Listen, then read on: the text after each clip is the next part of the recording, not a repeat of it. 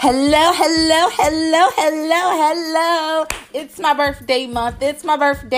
And hey, you guys, welcome to the Art of Creations podcast. How have you been? Sorry, I'm actually a day late with the podcast. Been really busy. Shouts out, first of all, I have to say this. This is so nothing to do with today's podcast. Shout outs to all my Aries. Yes, my birthday is next week. I am so excited. We're going to party. We're going to have a good time. And I'll be 35, y'all. I'm getting old. But that's okay. Season is a good thing because nobody likes bland stuff. Nobody likes bland shit. So we want to have fun. We want to keep it moving. But as promised, on last week's podcast, I said this week we're going to talk about, two different things. It's market research, but we're going to talk about qualitative and we're going to talk about quantitative research. There is a difference. So today we're going to talk about qualitative research. Now, some people know what it is, most don't.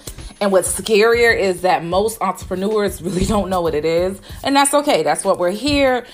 Being an entrepreneur is not a destination. It's a journey. So you're going to forever be on it. You're going to forever learn and you forever want to grow. But today we're going to talk about qualitative research.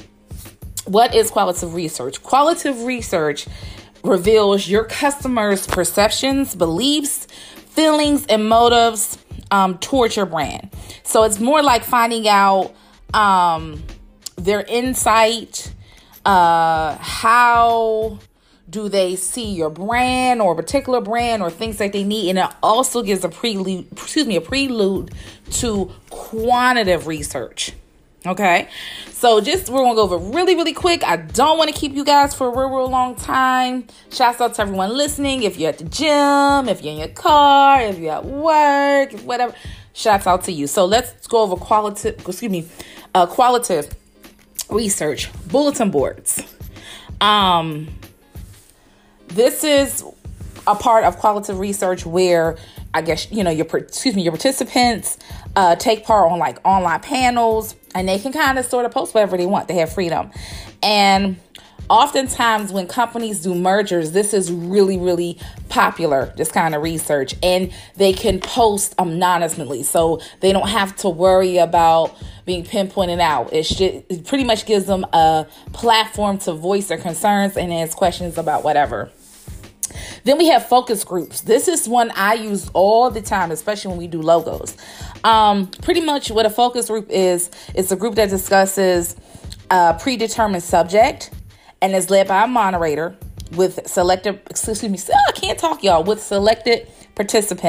who share common characteristics. So for example, when we do logos, it's very, very often, matter of fact, 97% of the time we have a focus group or logos that we create, because what we want to do is we want to know our weakness and our strength as a company. And also because a lot of our clients are first time business owners, not saying that we're going to go into battle with a customer over their logo. We're not here for that, but we definitely believe that because the customer comes to us, it's our duty to make sure that it's not only satisfying to them as a client, but it's going to make them money in the real world. Like I always say, sometimes clients come and they have these great, fantastic ideas for logos or whatnot, but it's not going to generate what they think it is, which will be disappointing. And then at the end of the day, it's going to come back to us and we're like, hey, you did this logo. You said it would pop, it would catch. It's not moving, So we try to be proactive, not reactive at the Art of Creation. So yeah, that's definitely focus groups is something we do on a weekly, daily basis, and it's all random, but they do have certain characteristics as stated. But yeah, we definitely do focus groups.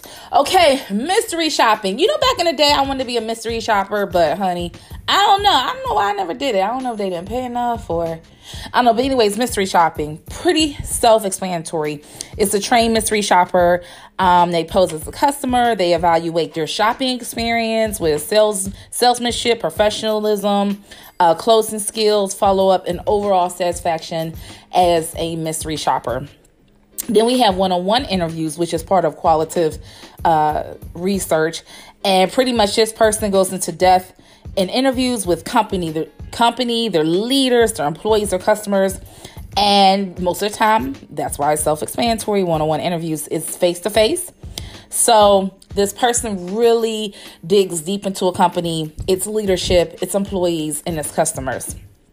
Then the last component of qualitative research is social listening. So social listening is monitoring conversations about a brand on all social networks.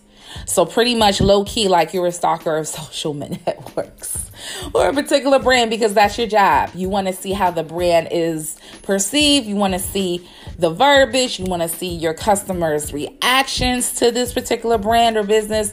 This is what a social listener does. I apologize, y'all, I can't talk today. But anyways, I believe I'm at like 6 minutes and some seconds. It was great talking to you guys. Next week, we'll be going over qualitative research.